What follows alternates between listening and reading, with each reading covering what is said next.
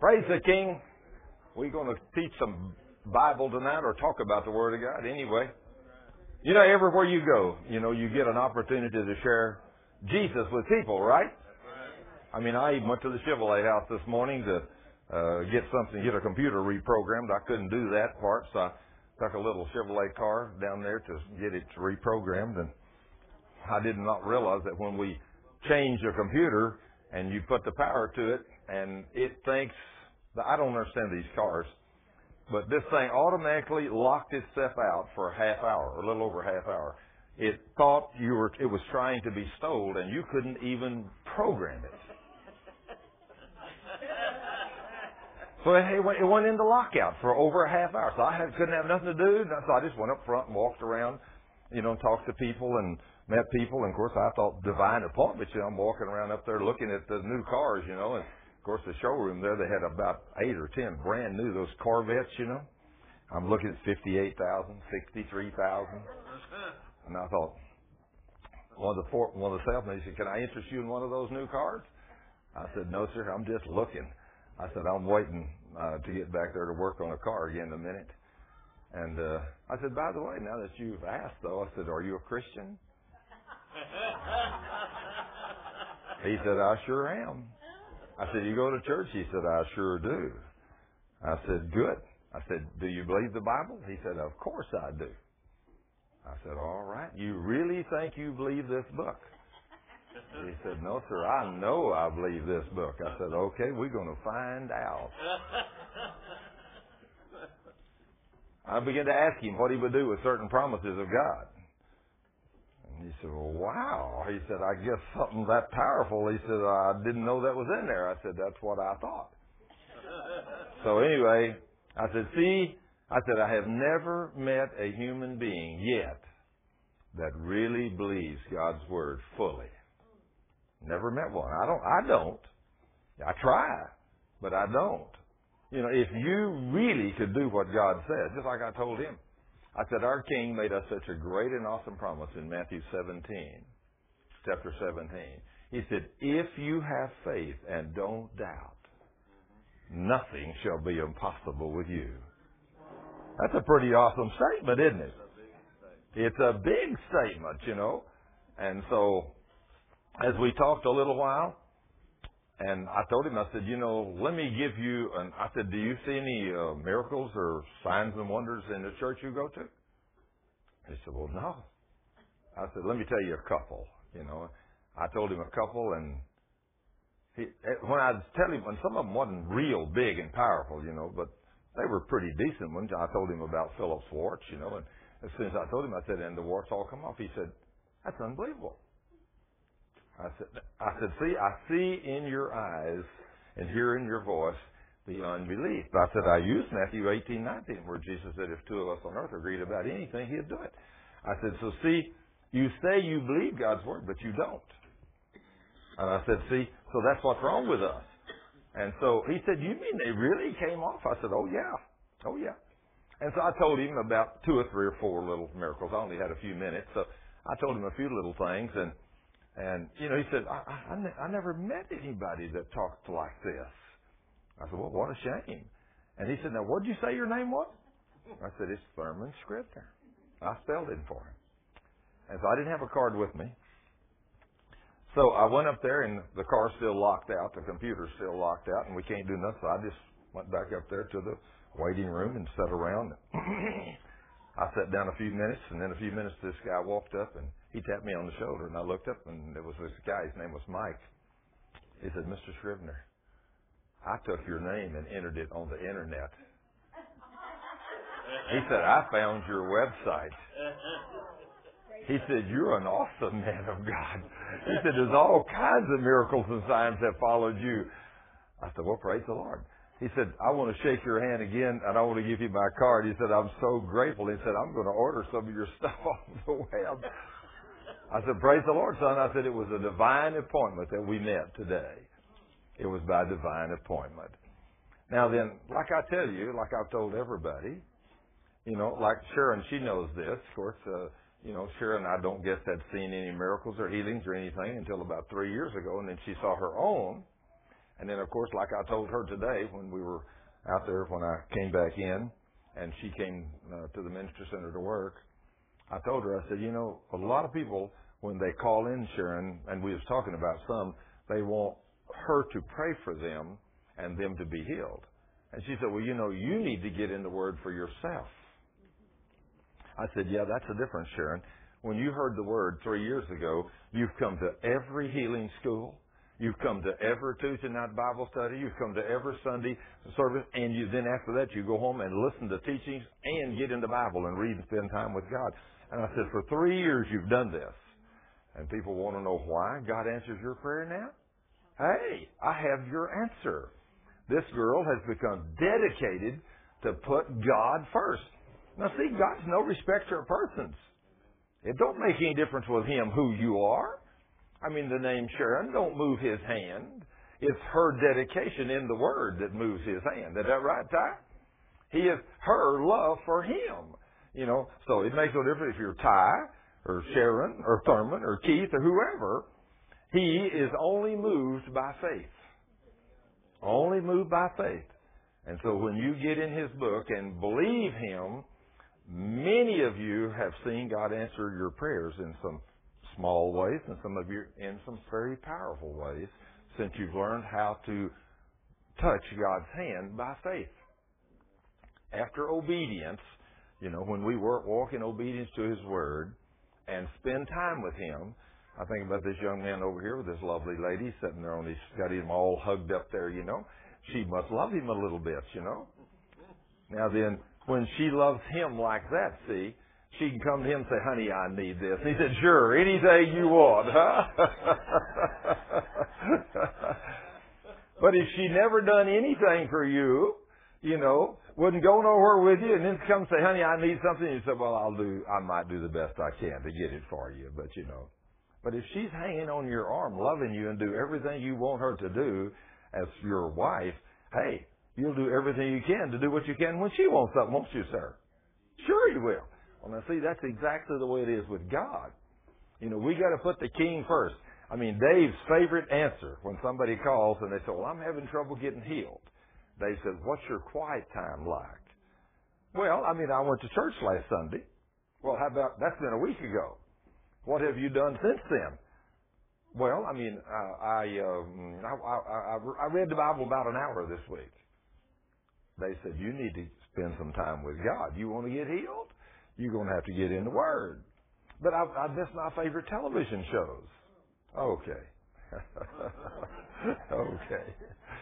You want to know why you don't get anything from God? You're going to have to spend some time with Him. In fact, I'm not going to teach on this tonight, but coming down here this afternoon and a little earlier, I was reading in Ezekiel over chapter 8, 9, 10, along in there. And it's amazing how Ezekiel was translated. A being came and got him, and this being was an awesome-looking creature. You know, the lower part of him was fire, and, you know, it's just awesome what God can do. And this being reached over and grabbed him by the hair and translated him over to the Jerusalem, to the temple. And all of a sudden, he's standing there looking around, and he said, I want you to look at the sin in this place. And he began to take him different places where people were worshiping different things, idols, and the women were worshiping idols, and you name it. He said, I'll show you even a greater sin. He'd take him to another place. He said, look at what my people are doing, worshiping all these dumb idols. And he said, I'll tell you what I want you to do. He said, I want you to go through the city, and I want you to look at everybody that does not want to be involved in sin. I want you to put a mark on their head. He said, if they want to be involved in this sin, don't put no marks on them. Only people, when you say, do you want to be involved in that sin? No, I don't want nothing to do with that. You want to watch them nasty shows on television? No, I don't want to do it. I don't want nothing to do with them. He said, put a mark on their head. They're my people. They want to be obedient. They want to serve me. Now, this is interesting. You ought to read this if you haven't read this lately. This will kind of bust your bubble on who God is. You know, people think God would never do nothing like this. But if you go back and read Ezekiel 8, 9, and 10, and 11, you'll find out. That's what it teaches. So he says, after you go through the city and you put a mark on all the people that do not want to be involved in sin, he says, then you call these men in, have them come in, have them take their clubs and have them walk through the city and have them kill every man, woman, and child that does not have the mark on their forehead. That's awful, isn't it? You think God likes sin? I don't think so. Wow. Are we glad for the blood today? If it wasn't for the blood, man, this God that hates sin, He had to send His own Son to pay the price because we couldn't do it. Otherwise, He'd still be wiping us out just like that. But He still don't like sin. And today, tonight, this evening, we're going to start in Jude. We're going to go back there to Jude, to 17, 16. Actually, I'll go back up a couple of verses above that. We'll go up there where Enoch. Now, Enoch, who lived 7 generations after Adam, prophesied about these people. This is in the book of Jude in the New Testament. The last book before the book of Revelation. He says, Jude says, look, the Lord is coming. Do you know He's coming again one day? He's coming again. Boy, you better be ready. Oh, by the way, I don't know who sent me when I talked about the Lord coming. That just clicked. Somebody sent me an email about some guy. I don't remember who sent it. I get so many. It talked about a man that says he is in charge of a ministry called something about the New Living Grace or something like that. And so I went and looked up the website. And he has a website. And they have video interviews of him and places he goes. And they ask him, who is he? He said, I'm Jesus Christ. I have returned. He has 1 million followers. Most of them are Spanish. But he has 1 million followers already across the world. I mean, this guy has already got people all over the world. And here's what he teaches. I mean, it's there. You hear him say it. What do you think about sin? Oh, said there's no such problem as sin. There's no longer any sin. Nobody can sin anymore. Everything's okay. Everything's legal. Well, what do you think about the devil and his demons? He said, that's Hollywood. Hollywood talks about Satan. There's no real such thing as the devil and his demons. That's just a figment of their imagination. This guy's got 1 million followers. Now, you don't have to do anything the Bible says. You're free to do everything except one thing. Guess what the one thing is you got to do? More than tithe. Not give a tithe. You got to give more than a tithe. Millions of dollars is coming into his ministry. It showed pictures where people were there. They were giving their money. Some guy gave him a big home in Florida, which he sold for over $1 million. He has been given cars. He's driving BMWs. It's amazing. That how you don't have to obey anything in the Word of God except you got to tithe because I'm the minister.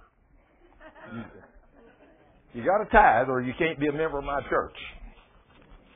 Isn't that amazing? But he says, I am Jesus Christ. I am God. I have returned. And there's 1 million people stupid enough to follow this guy. That just amazes me. But did our King say, in these last days, there would be multitudes of them coming in my name? And he said, they'll believe he is. See, when he came in his own name, nobody believed him hardly. Nobody. But he said they wouldn't. But he said there'll be others that will come that say they're me, and they'll believe that they are that they are me, Jesus. But he said, don't believe them. He says, when I come, you'll know it's me. You'll know it's me, guarantee you. So, look, the Lord is coming with thousands of His holy ones. I wonder how He explains that. When He came back, He didn't bring nobody with Him. He's just by Himself. It's amazing. You know why we are deceived by every little whim and wham that comes along? You know why we're deceived? Because we don't read the book. We do not read the book. The average Christian never reads this book. I mean, I was an average Christian most of my life. You know, I went to church. I was even a Sunday school teacher. I taught the Bible. You know, I read it, but I didn't believe it. You know, I really didn't. You know, you can be a good Christian, go to church all your life and never see God answer a prayer. Never see a miracle, never see a healing. I mean, you never. And I did that first 40 years of my life. Never. But thank goodness the last 20 has been different. 30, been a lot different. Then he says he will bring the people of the world to judgment when he comes again. He will convict the ungodly of all the evil things they have done in rebellion and of all the insults that godless sinners have spoken against him. These people are grumblers and complainers. Are there a lot of them out there? Unfortunately, there's too many of us in the church. That's one thing, Dave and I, we have been put to the test. We ride around a lot together. We talk about the Word. We work on our airplanes and things together. But now it doesn't matter what happens. I mean, we just praise the Lord. You know, I mean, Cheryl and I went out last night to go flying. I told her, I said, you hadn't been in the Mooney yet. I'm going to take you flying. So we get out there always 5 o'clock. We had all kinds of time. We left the minister center. I wanted to fly around in the daytime. I wanted to be able to see some things. We get out there. I flood the airplane and can't crank it. Run the battery completely down trying to start the thing. Well, I've never done that before in my life. You know? Yeah. Did I grumble and complain? Nope. Lord, thank you for another test. I'm going to pass my test. I said, we'll just go back to the house and I'll get a pair of jumper cables and we'll come out here. Of course, we come out there and of course, it's a new airplane. I don't know where the battery's at. Can't find it, see? Pull panels off of this thing, on the front, the back, look under the seats, everything. Finally find it in the back. That took me an hour. Am I grumbling and complaining? No, praise the Lord. Lord, I know I'm going to find this battery sooner or later. We finally get it. Finally found it.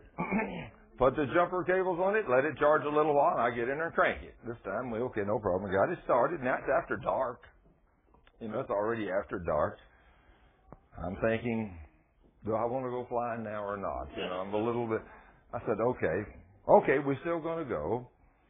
So we put all the panels back on it, and pull out on the end of the runway there, and check everything out, and take off and fly out there. And we fly over to Denton. And of course, usually, you know, we never fly this early. You know, usually Denton's open the tower till 8 o'clock at night. So we're always 11, 12, 1 o'clock in the morning when we're out flying at night. So I thought, well, I'll call in and just tell them I'm going to shoot an approach over there. When I called in, the guy called me. He come back. He cleared me for an approach. I said, oh, you guys are still open. He said, yeah, we're open 8 to 8. I said, oh, yeah, it is just 15 minutes till 8. I'm out early tonight. So anyway, he said, you want to do a full stop? I said, no, I just want to do a touch and go. Well, we did a touch and go. Whenever we touched down and started off, a breaker on the alternator popped. Okay, now it's night. You got all the landing lights and everything else on. The alternator's not working. I said, isn't that something? So I said, praise the Lord. Thank you, Jesus. I ain't grumbling and complaining. So I reset the breaker and the alternator wouldn't reset. It didn't come back on. So we flew back over to Northwest and we landed there without the alternator working and everything, you know. We pulled up there and I just pulled up to the hangar and back to dinner and said, thank you, Lord. Thank you that we got home safe. No problem. So this afternoon I told Dave I was working on some other stuff and other people's stuff today. And I told him, I said, we got down to a point where I had to wait on some rotors being turned. I said, let's run back out there and see if we can find the problem with that alternator. We go out there, pull the covers off, check it. The battery's full charge, kicks right off. Everything's working. works 14 volts, everything works perfect. I said, I guess, Dave, it was just a test last night. Everything. We pulled the panels, checked all the wires, everything. Everything's perfect. There's not a thing wrong nowhere. I said, okay, let's go flying. We'll do a quick. So we took off, flew about 30 minutes, flew around, did a landing. Everything worked perfect. So we come back and landed, and I told him, okay, now we'll go get the rotors and put them on. Went over there. They had the rotors ready. Everything's perfect. Come back, fixed the lady's car. It worked perfect. Had exactly enough time to run in, get a shower, and study on the way here for Bible study tonight. See, no grumbling and complaining. Everything went perfect today. But yesterday I was put to the test over and over and over. I know none of y'all ever have days like that, do you? Yeah. But see, he don't like grumbling and complaining. So anyway, he said these people are grumblers and complainers, and they do whatever evil they feel like. They are loud-mouthed braggarts, and they flatter others to get favors in return. Now, this is out of the NLT, this translation I'm reading, but it says the same thing. So, now then he's talking about those people. Then he says, now then, in this next verse, but you, now he's talking about us. But you, my dear friends, must remember what the apostle of our Lord Jesus Christ told you, that in the last times there would be scoffers, whose purpose in life is to enjoy themselves in every evil way imaginable. Every evil way imaginable. That's just like that young man I was talking to there today. As I was talking to him, he was talking about some of the diseases that we have today. I said, I can stop any disease in one generation. One. He said, how about AIDS? I said, I can cure it. It won't cost a dime. He said, what do you mean? I said, everybody, the only one thing they have to do is repent of their sins, make Jesus Lord of their life, and serve the King and believe Him and walk holy before Him. And I said, AIDS would disappear in one generation. You don't have to go out and spend millions or billions or trillions with the government trying to find a cure for it. Just obey the King and it goes away. You know that? That's how simple it is. But you're not ever going to convince the world of that. It just ain't going to happen. So they're out there, they're to please themselves in every evil way imaginable. Now they are here. Now these people. Now they're here. And they are the ones who are creating divisions among you. Now, where's these people coming to? You're going to find them in the church. They're going to be here. They're going to tell you things. They're going to draw you off. They're going to do all kinds of things to you. They're going to create divisions among you.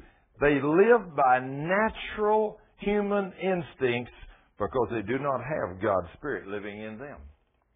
Now, if you're not born again, Spirit-filled, reading the Word of God, you are led by the flesh. You can even be a Christian and be led by the flesh. You know that? We've all done it, haven't we? And there's probably times when we still do it. It really takes something to be led by the Spirit all the time. I mean, under certain conditions, almost anybody can fall back into the flesh. Under certain trials and tests, you can do it. It's real easy to fall back under the flesh. But it says, these people have come in among us. And you have to be careful that people come into church. You have to be very careful who comes into church, who sits by you, who you talk to after church, who asks you to their home to go places with you and do things, because there is people that is sent by the enemy. And his intent is to destroy you, the brothers and sisters in Christ. And they'll do it so slyly, that you just can't believe, that they do this to you. But they will. Scriptures tell us this. Because these people, they live by natural instinct. In other words, if it feels good, do it. Today while I was sitting there waiting on that computer, I watched a few minutes of CNN, and I looked up there, and it was talking about how the new people are going to be involved in the new Harry Potter films that was going across the bottom of the screen. I thought, how many Christian men and women have I talked to that says, Harry Potter's okay, my kids love it. Hey, if you have a child and you're a Christian and you're letting them read Harry Potter books, or if you're letting them listen to these books be taught in schools, which they're teaching out of them in school, there's something wrong with you. You have definitely, you're dead spiritually. I mean, I'm going to just tell you, if you let your children be taught these things, and of course, just like Cheryl and I was talking the other night, the governor has now made a rule in the state of Texas. I think it's 11 to 13-year-olds. 11 to 12-year-old girls all have to have a special vaccination to stop genital warts. Now, if I had a 11 to 13-year-old, they would not give her that drug. I don't care what anybody tells me. They don't know the side effects of that drug. It might make her sterile and she couldn't raise a baby one day. But I'm going to teach my babies abstinence. I'm going to teach them to keep themselves from evil. And they don't need no special shot from no doctor to stop it. All they got to do is walk holy before God, and they ain't going to have it. And I'm going to tell you, it's going to be a battle between me and the school if they want to try to give it to one of my babies. I ain't going to stand for it. So, if you're an adult and you've got children or grandchildren, you need to stand against this stuff. You need to teach your children abstinence. If they're not involved in sexual immorality, they don't have to be concerned about genital warts. They ain't going to have them. They said, I don't remember, something about cervical cancer. But you ain't going to have to worry about it if you're obedient to obey God. It's not going to happen to you. The girls that have this are girls that are having sex with boys out of wedlock. You don't have sexual problems if you're not involved in sexual immorality. That's just the way it is. It just don't happen. Now then, whenever a young man and young woman that are clean and pure, when they get married, then that's God's gift to you, and they can have sex as much and as often as they want it, and there won't never be no cervical cancer, won't be no genital warts or nothing else, as long as the two of you remain faithful to your mate. That's a gift from God, but it's only to be done between a man and woman that's legally married. No other way. Today too many people go outside of the home, and when they do, that's when all these diseases. I've had many a young man come to me since I've been in the healing ministry, come to me and say, I've got a venereal disease. Will you pray for me? And I said, do you know it was wrong to have sex out of wedlock? Yes, I knew it was wrong. What did God say in His Word? That if you sinned willfully after you have the knowledge of the truth, what did He say? There's no sacrifice for that sin left, but only a fiery judgment of God to come upon you. That's scary, isn't it? Woo! But what if you don't know that? Well, maybe He'll be merciful to you. But I don't want to put Him to the test, do you? No, I don't want to put Him to the test. But these people that come in among us, they live by natural instinct because they do not have God's Spirit living in them. Now, some of us that are children of God, we're not led very well by the Spirit, because if you're in the Word, and if you're in the Word at all, I'm going to tell you that God is going to prompt you. If somebody sits down beside you or somebody starts leading you astray, the Holy Spirit's going to tell you that this is wrong. You know that, don't you, brother? Yeah. He'll tell you that this is, don't get involved with this person. Don't do what they're telling you to do. It's sin. I think about the other day when Ty went over and he was telling me about some guy in a church, and this guy was praying for people, a pastor and everything else. And he said he walked in, he looked back there at the guy, and the Lord spoke to him and told him, said, that guy right there, don't you let him pray for you. He's a predator. That's exactly what you told me, right, Ty? God, the Holy Spirit spoke to Ty and told him, that guy back there is praying for that, don't you let him pray for you. That man's a predator. He's not one of my children. Isn't that amazing? And he appeared to be one of the most godly men there. But see, that's the way they work. They come in among us to deceive us. They get in amongst those that they can touch, that they can pray over. You don't want them praying for you. Be careful who prays for you. Make sure you know where they're walking. Then he says here, but you, dear friends, must continue to build your lives on the foundation of your holy faith. That's where you and I got to live. We continue to build our lives on the holy foundation of the Lord Jesus Christ. We read about the King. We worship Him. We praise Him. We have quiet time with Him. We talk to Him on a regular basis. Read His Word every day. And when we do that, He will teach you. He will talk to you by the Holy Spirit. And you won't have to worry about doing things wrong. If you'll learn to listen to the Holy Spirit, He will keep you out of trouble. He will talk to you. He'll tell you when He's fixing to do something. He'll tell you about the test you're fixing to go through. He'll warn you. You'll just know. He'll do great and wonderful things for you. Then he says, and continue to pray as you are directed by the Holy Spirit. Now see, there again, the Holy Spirit is directing you to pray. Now then, what if you're just driving down the road and all of a sudden you just have an urge in your heart to pray for Susie or John or Bob or whatever? That's it, pray. Just like today, yesterday, it always amazes people when a young man, he was a captain that flew for American. He still had 9 years, so it means he's 51 years old. I didn't know when he came out there and looked at me washing my airplane. I said, he started talking to me, and I said, what do you fly? He said, that little Cub over there. Okay, I thought that's what, a lot of times, guys, that's their little toy. And so as I talked to him, and we talked a little while, I said, do you fly anything bigger than this? Bigger than a Cub? He said, yeah. He said, I'm a captain for American. I fly 727. I said, oh, okay. As I began to talk to him about the Bible, asking him if he's a Christian. He said, yeah, I'm a Christian. I'm a Catholic. I said, you have any children? He said, I got 4 sons. I said, great. I said, how's your children walking with God? He said, well, 2 of them's walking with the Lord and 2 of them's not. I said, so Daddy needs to get some more training and do some more work with his sons.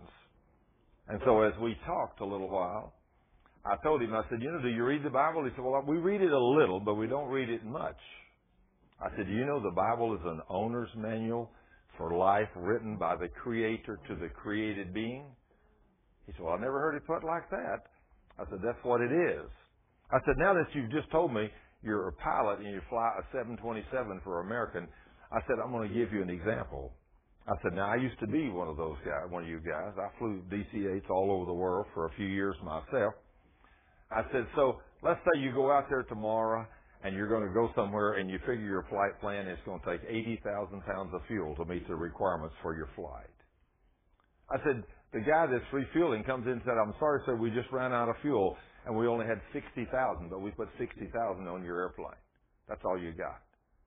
So I said, you look at the book and the book says you got to have 80, but you said, no big deal. Probably the book's wrong. We're going to go ahead and we're going to see if we can get there anyway. He said, oh, no, we ain't. We're going to fly somewhere else and get some more fuel, and then we're going to go on. I said, oh. Now, you fly an airplane by a book by somebody you don't even know that wrote it. But you trust your life with that book, don't you? He said, every day of my life.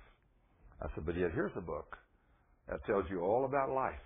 And you got 4 sons, and you don't even know enough about it to even teach it to them. I said, I suggest you go home and read it. And then I said, before you go home, before you think I'm crazy, let me tell you about a few things God says in His Word.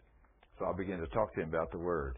And he said, man, I didn't know those statements were in there. I said, let me tell you another statement. Let me show you what you can do.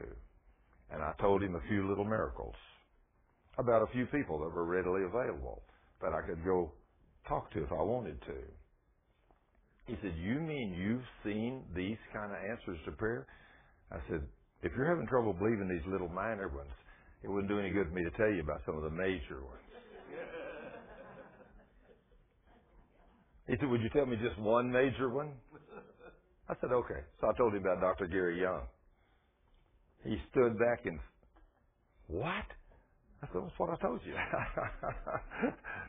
But I said, that's what God will do for you. You know, I said, what I'm telling you is not a lie. I can back up everything I say. He said, you know what I'm going to do when I leave here? He said, I'm going to go home and start reading that book. Hey, that's exactly what God wanted him to do, wasn't it? There was no coincidence that that exact minute I was out there watching that airplane and this guy flew up. It was divine appointment. Everything we do is by divine appointment. When you're a daughter or a son of the King of the universe, your goal today should be to tell somebody about your Savior. Don't you let it go by you today. You make sure you talk to several, at least one, but if possible, several people today about your King. And don't hesitate to give him all the glory and praise, because he can do great things. But it says, as we're led by the Spirit now, and continue to pray as you are directed by the Holy Spirit. So as the Holy Spirit directs you to talk to people about him, you talk to them. You know, don't just slough it off. Then it says, live in such a way that God's love can bless you as you wait for the eternal life that our Lord Jesus Christ in his mercy is going to give you. Boy, he's going to give us mercy to give us eternal life, isn't he? We certainly don't deserve it. But we're grateful the King paid the price so we can have it. And I think about how great and awesome that is going to be. But technically speaking, we have eternal life right now as believers. We've already started on the journey. We have eternal life. It is ours, but he'll give it to us in its fullness when he comes again. Just think, you get to reign and rule with the King forever. Can you imagine that? In a glorified body. That ain't never going to be sick or weak, can't be made sick or weak. That you won't be able to sin in under no conditions. You'll be perfect as he is perfect. Sinless as he is sinless. You'll be just like the King. Wow. Is that going to be awesome or is that going to be awesome? Literally going to reign and rule through the cosmos forever with the King. I have to receive that by faith. I can't comprehend that. No way in its fullness. But I like to think about it. In fact, I think about one night I was teaching over at a group, Christ for the Nations, and I made a statement. A bunch of young people there, you know, a whole lot younger than me. Some of them are 20s and 30s and whatever. But I said, you know, one day when the King comes again and we're reigning and ruling with him in the cosmos, I said, I can see after the 1,000-year millennial reign, he's teaching us. And then after that, we go into eternity. And who knows, you know, that he's already made all the galaxies new and all the planets new. And they're inhabited now. And there's people out there and maybe 1 trillion years from now. And he walks up to one of us and he says, son, come with me, Keith. I want you to go right out here. He said, the cosmos is getting a little crowded right now. So it's time to present another galaxy right off out there in the north. Speak me just a small one, about 400 million light years across with about 300 planets and their stars and their suns. You speak that for me. I said, isn't that going to be something for the King to take us up and say, it's your turn. I'm teaching you how to do this now. And there's a girl, she jumps up. She ran to the front and said, would you pray for me right now? I said, what do you want me to pray for you for? She said, I want to be able to comprehend things like that. I want to be able to even think like that. She said, I can't even think like that.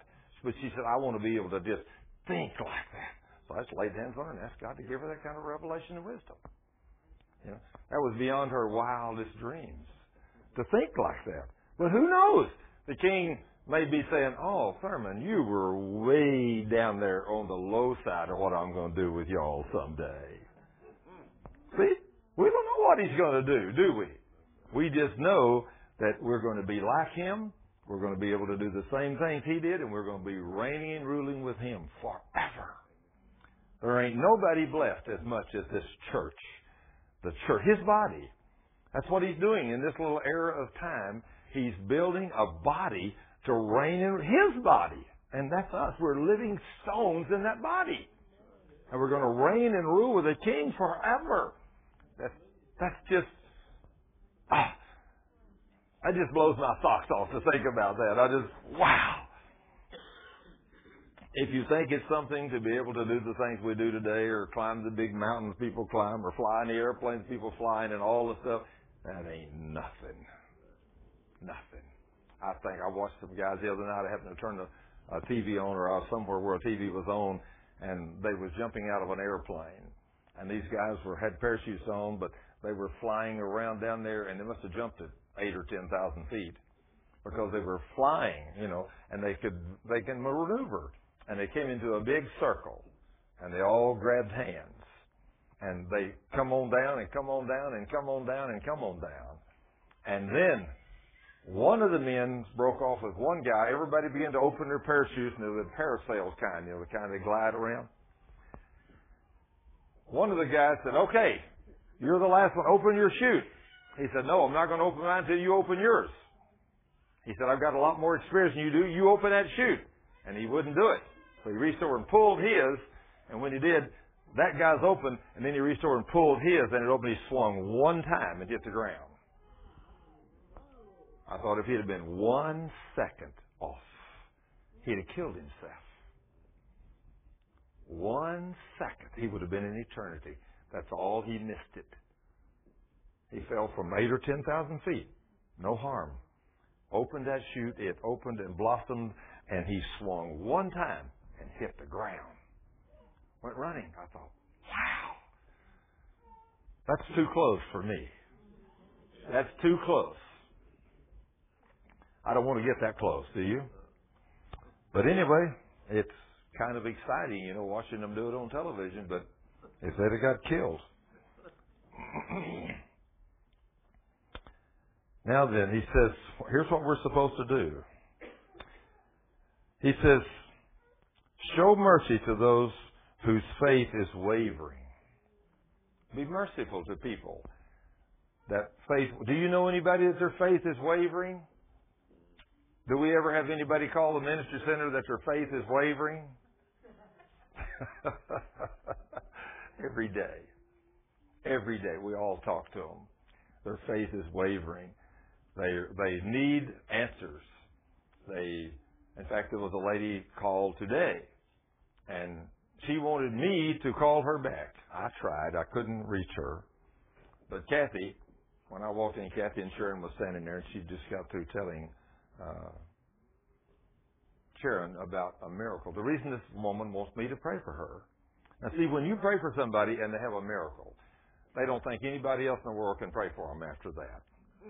I mean, it's a shame, isn't it? But it's God. It's not me that does it. It's God.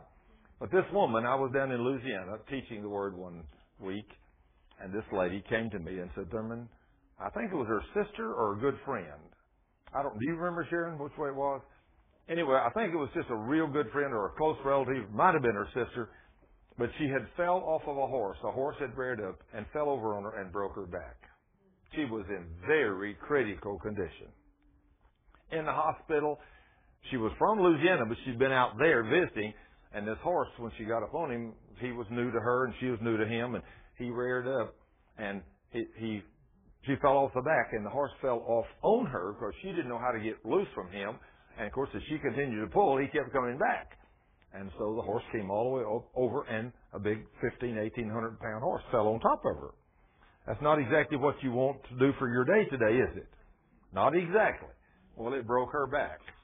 Well, she was in the hospital in very critical condition and thought she might not even live. So this lady, when I was down there teaching, she said, Thurman, would you please call? Here's the number. The lady's in the hospital in California. Would you please call her and pray for her? I said, well, ma'am, I'd love to, but my cell phone don't work down here. I had one that didn't work where I was down there. And she said, well, mine works. Will you take mine and go call her? I said, of course I will. So I took this lady's cell phone. I went to a room. I called the woman, and I got her on the first call. I spent about 45 minutes or an hour explaining to her what she was going to have to do, repent of every sin, believe God by faith, and if she would, the king would heal her. And so I finally broke through in about 45 minutes to an hour, and I said, now then I'm going to pray the prayer of faith for you, and I did. I said, now then, do you believe that? She said, yes, I do. I said, well, then thank the king, you're healed. And I said, get out of that bed and walk. And she thanked the king, and she crawled over to the edge of the bed and got up and was instantly healed. So this woman, since she had a problem, she called the minister center and she had to talk to Thurman Scrivener. There ain't nobody there could pray a prayer of faith. Nobody. I got to talk to him. He prayed for my relatives.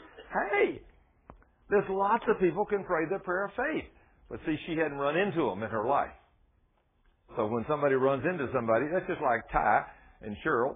I mean, we go someplace and Ty and Cheryl prays for all kinds of people and all kinds of things happen. Well, his phone rings off the hook after that. Every time somebody's got a problem, they say, you prayed for me, we was here. You prayed for me when I was there. This happened, that happened. I got this friend or we got this. Would you pray for us? So he's on the phone with them, all day long. Sometimes he's talking to people on the phone. Why do they call him? Because he's a man of faith. When he prays, God hears. It's like Sharon now. She's prayed for so many people, they all know what time she gets there. The phone rings off the hook after she gets there about 1 o'clock. I need Sharon to pray for me. She prayed for me and this happened or that happened or whatever. So after they get a few miracles, then, hey, praise the King.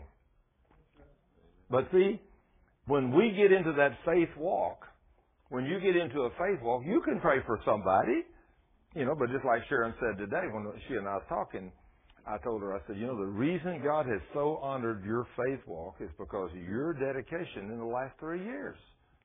3 years ago, she was a basket case. She couldn't get around herself.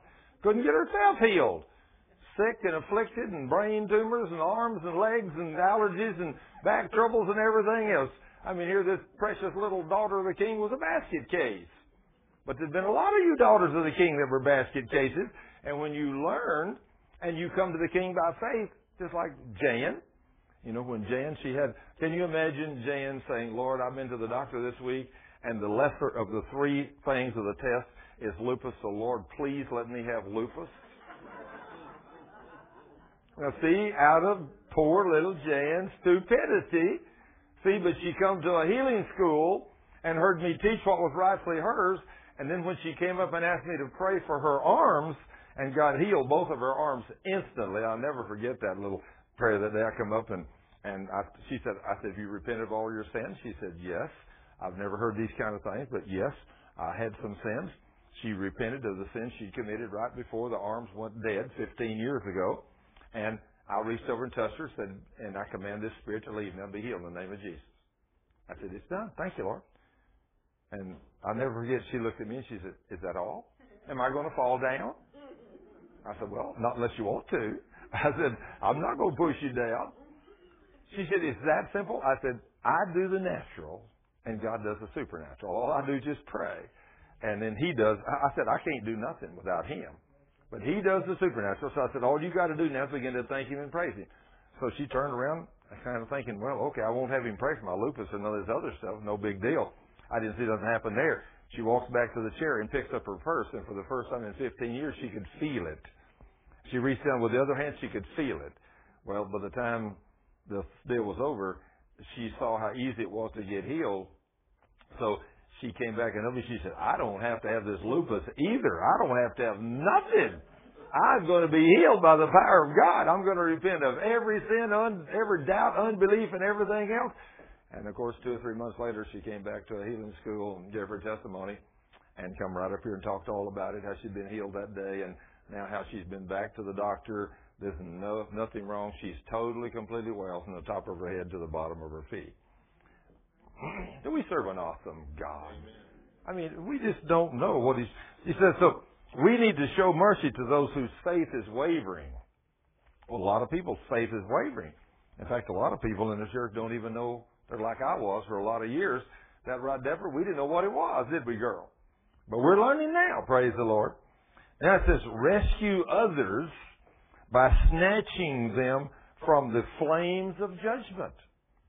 Now, you mean you think you might have some brothers and sisters in the church that is set for judgment? They might be living in some kind of sin, doing something that God's going to judge them. And many of those happens, and that's why we have so much sickness and disease in the church. There's so many people sick with serious diseases, and it's judgment. You know, they don't know how to walk by faith, they don't repent, and so the judgment of God comes upon them. People don't think God will judge us, but He says He will. He says He will. Rescue others by snatching them from the flames of judgment. In other words, if you see a brother doing something, you see a guy lying, stealing, cheating, committing adultery on his wife or something, if you're a son or a daughter of God, you know, if you're a daughter of God and you see another woman that you know that's meeting some other guy somewhere and doing something she's not supposed to do, you need to go tell that woman. That's your job. Now, if you see some guy doing these kind of things and you're a woman, that is not your job. If you got a husband, you go tell him. But the men need to talk to the men and the women need to talk to the women. Especially when it comes to sexual sins, a woman never needs to talk to a man about sexual sin. That is not your place. Absolutely not. You go get a man, your husband. You tell him what's going on and show him the fact, and you let him go talk to that man. But that's not something that a woman needs to be doing with a man. Or, if you're a man and you see a woman doing this, you get your wife or have her go talk to her. You know, you don't go over it. In fact, when Cheryl and I, if we minister to people like that, if we're going to be talking about sexual sins, I always want my sweetheart in there with me when I'm talking to a woman about sexual sins. I ain't gonna be in there by myself with some woman. Especially I ain't gonna be in the ministry center in a room with a woman with the door closed. I don't care what she's got to say. You know, I just ain't going there. I'm not going to give the devil any way to talk about me. Somebody walks up and somebody said, "Where's Thurman?" Well, he's been in there in the ministry room for the last 4 hours ministering to someone. Somebody comes up and they open the door and me and some woman in there. Ooh, that might not go across real well, you know it? I mean, and of course, I can guarantee all we was doing was talking about the Lord. You know, I was trying to get her healed, but I ain't going to give that devil. If you look up there and she's over there, you can look around the corner and I guarantee Cheryl's going to be in there somewhere. Or at least some other woman. You know, if we had a situation that'd have to be more than just me in there, I'm not going to do that. Then it says, there are still others to whom you need to show mercy. I mean, there's a lot of them in the church we need to show mercy to. But be careful. Listen to what he's saying now. Those that you're merciful to, that you try to talk to, that you try to witness to, but be careful that you aren't contaminated by their sins. See, that's real easy to be contaminated by people's sins. I mean, so you go out and talk to your brother or whatever, or say you've got a guy that you're a man and you've got a guy and you know he's been doing some things wrong, so you invite him over to your house one afternoon. You want to go talk to him, and you say, you know, we really need to go out and talk tonight. I need to talk to you about some things. He said, well, sure, let's go out. I got some favorite places I like to eat. So we go out, and he's driving, and we wheels in, and we come down here on Harry Hines at one of the topless clubs. And he said, now, wait a minute. I don't go in those kind of places. But Thurman, this is my favorite place. You know, I like to go. That's what I want to talk to you about. You know, let's go somewhere else to a decent place. Oh, come on. It ain't going to hurt you. Now, you let him talk you into going in there in that topless club, and then somebody comes along and says, what is Thurman doing in a place like this? I'll tell you, one day in the broad daylight, I was driving down Harry Hines. It's been many years ago. I was driving down Harry Hines, and there was two very nice dressed ladies in high heels in a car, standing right in front of a car. I thought they was having car trouble. So, you know, I mean, I'm trying. I don't know Harry Hines. I don't know what goes on. I live in a naive world, folks. So I pulled right up in front, and I got out, and I said, "Are you ladies having trouble?" And they began to proposition me. And I said, "Oh, I'm sorry. I thought y'all were having car trouble." I said, "Do you young ladies," now they looked like they were about 30. I said, "Do you young ladies know Jesus Christ as your Lord and Savior?" They said, "Oh, you're one of them kind." I said, "Yes, ma'am, I'm one of those kind." They said, "Well, go away." Okay, so I went back, got my car, and I prayed for those girls. And then as I'm driving down the road, I don't know whether it's God or the devil, he said, "You know, you better hope nobody saw you." So I got worried about that, and I thought, "Oh, Lord, I wonder if you never know who might drive by, even in Dallas, you know." So next Sunday at my Sunday school class, I never forget this young man. His name's Cooper McGregor. He was a engineer, design engineer for TI, and he designed the guidance systems on the missiles. He was a very brilliant man. He was in my Bible study class. I told the Bible study, all men, I was teaching a men's group at that time, I told them what I did.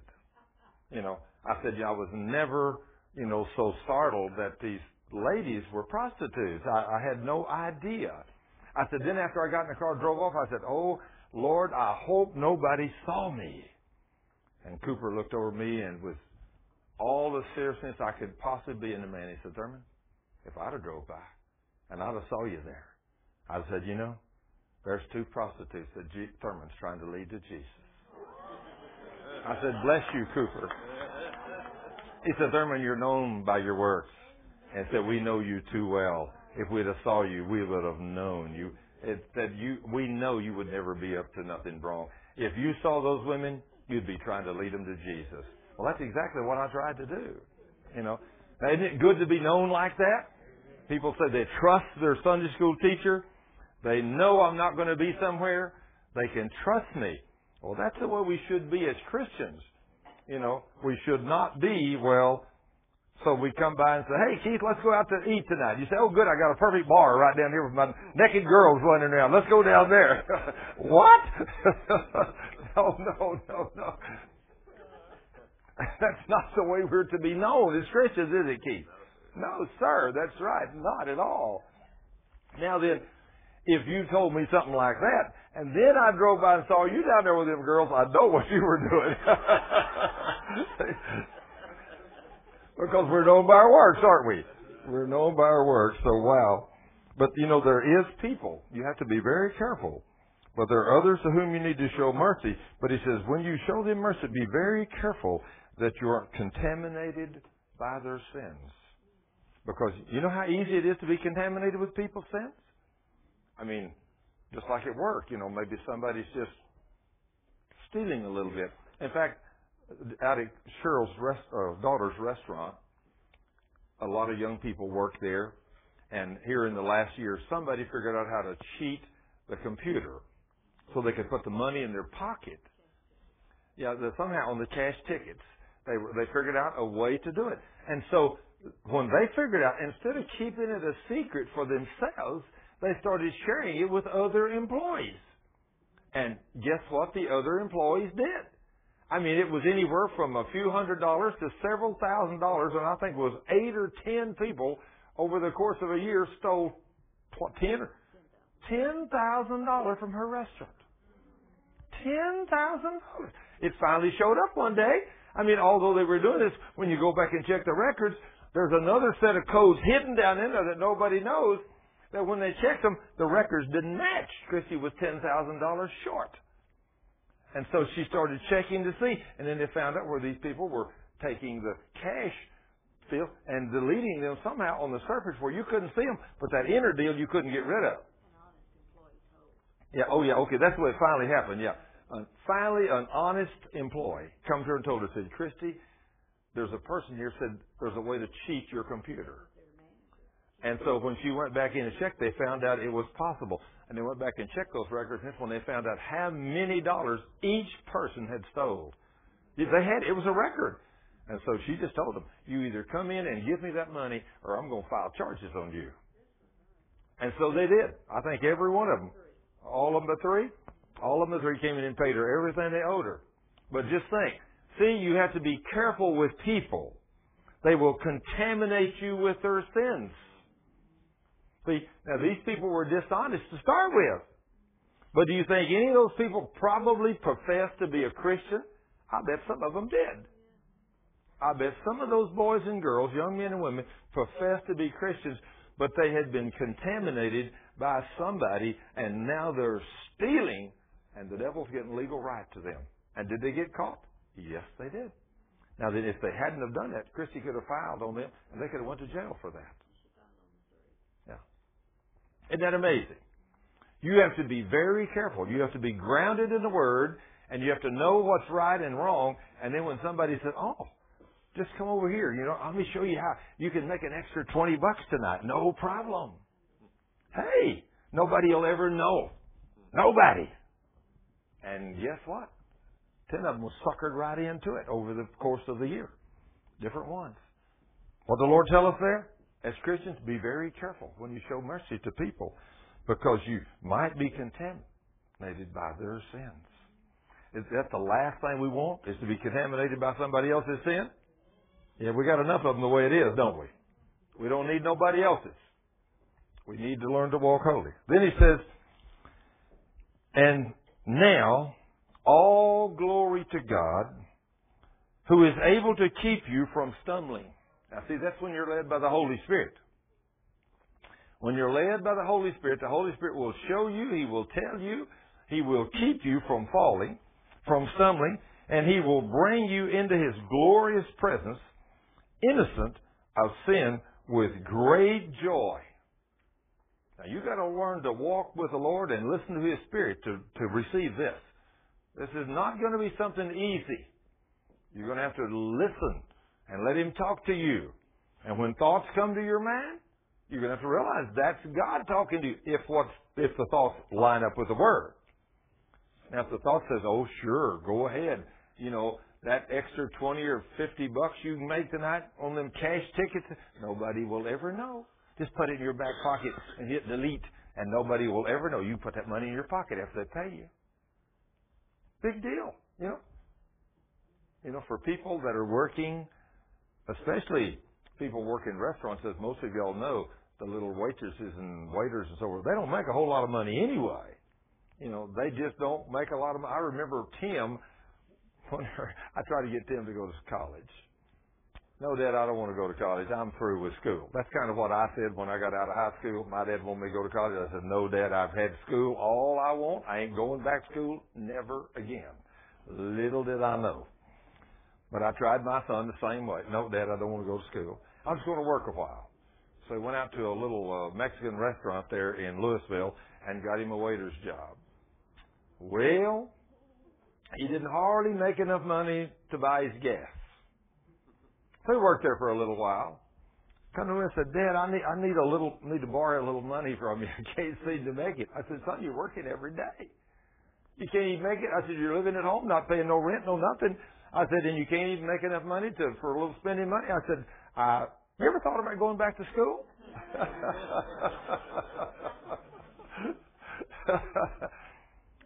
I said, son, if you don't put something into life, you ain't going to get nothing out. Nothing put in, nothing out. So he finally decided to go back to school, and thank goodness that he did. And the business education, everything he's worked in, now then he's running 3 gyms, and he's doing quite well. I will have to say, praise the Lord. But it didn't come without a lot of effort. And still, I think about he gets up at 4 o'clock almost every morning. He and I usually cross paths. As I'm getting ready to go to bed, he's getting up to go to work. Isn't that something? He'll be out there at that gym training people by 5 o'clock or before 5 o'clock. And the other morning I was out there at the house at about 10, I guess it was. And he was there. And I said, oh, thought I'd come over and tell you about the water, how the water results came out. I said, you're home. I said, he said, yeah, Dad, I wanted to come by the house. I'm between gyms. Said I got up at 4 this morning, went to the other one, trained some people, come by here to see the kids a minute. He said, I'm fixing to go to the one in Denton now. So he said, I'll be up there all the rest of the evening until about 7 or 8 o'clock tonight. Now see, Somebody said, I ain't going to put in that many hours a day. I ain't going to get up 4 o'clock in the morning and work till 8 o'clock at night. Okay. You know, you cannot be blessed if you want to. You know, but being blessed does not come easy. People that sit around and do nothing, very few of them ever make very much money. You got to be a dedicated person to get out there and work. The Lord tells us in His Word, that person that don't work, don't eat. Yeah. So, then He says, all glory to God who is able to keep us from stumbling and who will bring you into the glorious presence, innocent of sin, and with great joy. All glory to Him who alone is God, our Savior, through Jesus Christ, our Lord. Yes, glory, majesty, power, and authority belong to Him in the beginning, now, and forevermore. Now, who is God? Jesus Christ. How many other gods is there? 0. He is the only God. There is no way to heaven. I sat on the airplane from Louisiana here a while back with a couple. She was sitting in the center, I was sitting on the aisle, and he was sitting by the window. And I asked him, we got airborne, they served us a Coke or something and a drink, and I said, by the way, are you 2 Christians? She said, yes, I'm a Christian. I said, well, great. Where do you go to church? She said, we don't go to church. I said, why not? She said, you don't have to go to church. I said, well, who is your God? Oh, she said, there's 1,000 gods. I said, oh, I said, and you tell me you're a Christian? I said, the book says that Jesus Christ is the only God and there's nobody get to heaven except through Jesus Christ. She said, you sound just like my sister. That's what she tells me, but I don't believe her. She said, there's no way a loving God would have only one way to heaven. I said, ma'am, this loving God only has one way to heaven. I said, if you don't make Jesus Christ Lord of your life, you will, I guarantee you will not get to go to heaven. Because the King Himself said, I am God, there is no other, I am the truth, I am the life, and I am the way. And no man, and that means woman too, is going to come to the Father in heaven except He come through the blood of His Son. She said, I don't believe that, and I'll never believe that. I said, okay. He gives you a free choice. But when you stand in His presence one day, you'll remember that Thurman Scrivener was sent to you today to tell you the truth, and you rejected it. One day, I hope she finds the answer. I hope her sister continues to pray for her. Everything. Because there is one God. There's not many ways to heaven. There's only one. There's only one you got to make happy on this earth. And that's the King. You make Him happy, you'll make everybody around you happy, probably, at least to a degree. But at least the only one that matters is Jesus. You know, I'm not trying to please each one of you one by one. I'm trying to please the King. He is the one that answers my prayer and your prayer, right, Sharon? And if we make Him happy by faith, He answers our prayer. If we don't, He doesn't. And so we might as well have stayed at home today if He don't show up. Because if the King don't show up, nothing's going to happen. Now then, let's turn just right on over the page to the book of Revelation. I want to talk just a little bit tonight about some of the things. We heard what Jude had to say in the book of Jude. Now let's go on into Revelation chapter 1. Verse 1. This is a revelation from Jesus Christ, which God gave Him concerning the events that will happen soon. An angel was sent in God's servant to God's servant John, so that John could share the revelation with God's other servants. John faithfully reported the Word of God and the testimony of Jesus Christ, everything he saw. Now, God blesses the one who reads this prophecy. Now, you know, I was told for a lot of years, don't read the book of Revelation because you can't understand it. I mean, has anybody ever been told that? I think probably everybody has been. Don't read that book.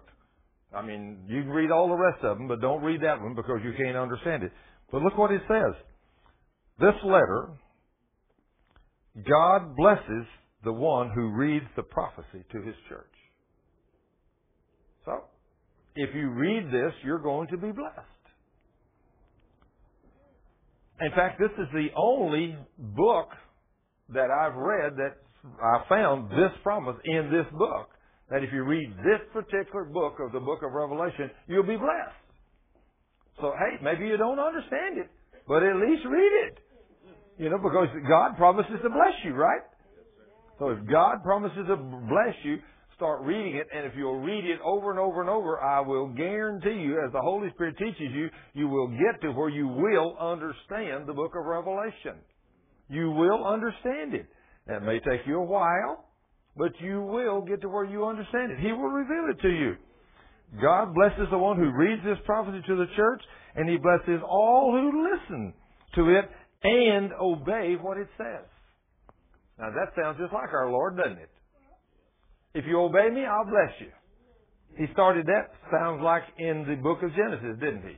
And he said that over and over and over, didn't he? Over and over and over, the king said, if you obey, I will bless you. If you obey me in everything, I will bless you and your children. If you obey me in everything, I'll bless you and your children to 1,000 generations. What a promise. But if you disobey me, I will curse you. If you disobey me, I will curse you. If you disobey me, I will curse you and your children to the 4th generation. Unless you bring a child into the world in an adulterous affair, then I will curse you and your family 10 generations into the future. Written in God's Word. Cheryl's got that down pat. Deuteronomy 23:2. So many people have asked us where that is. Boy, she put that in her memory circuits. She looked it up, Deuteronomy 23:2. Did you know we were reading the other night? I think it was Dave and I were reading, it might have been me and somebody else, but I think it was Dave and I.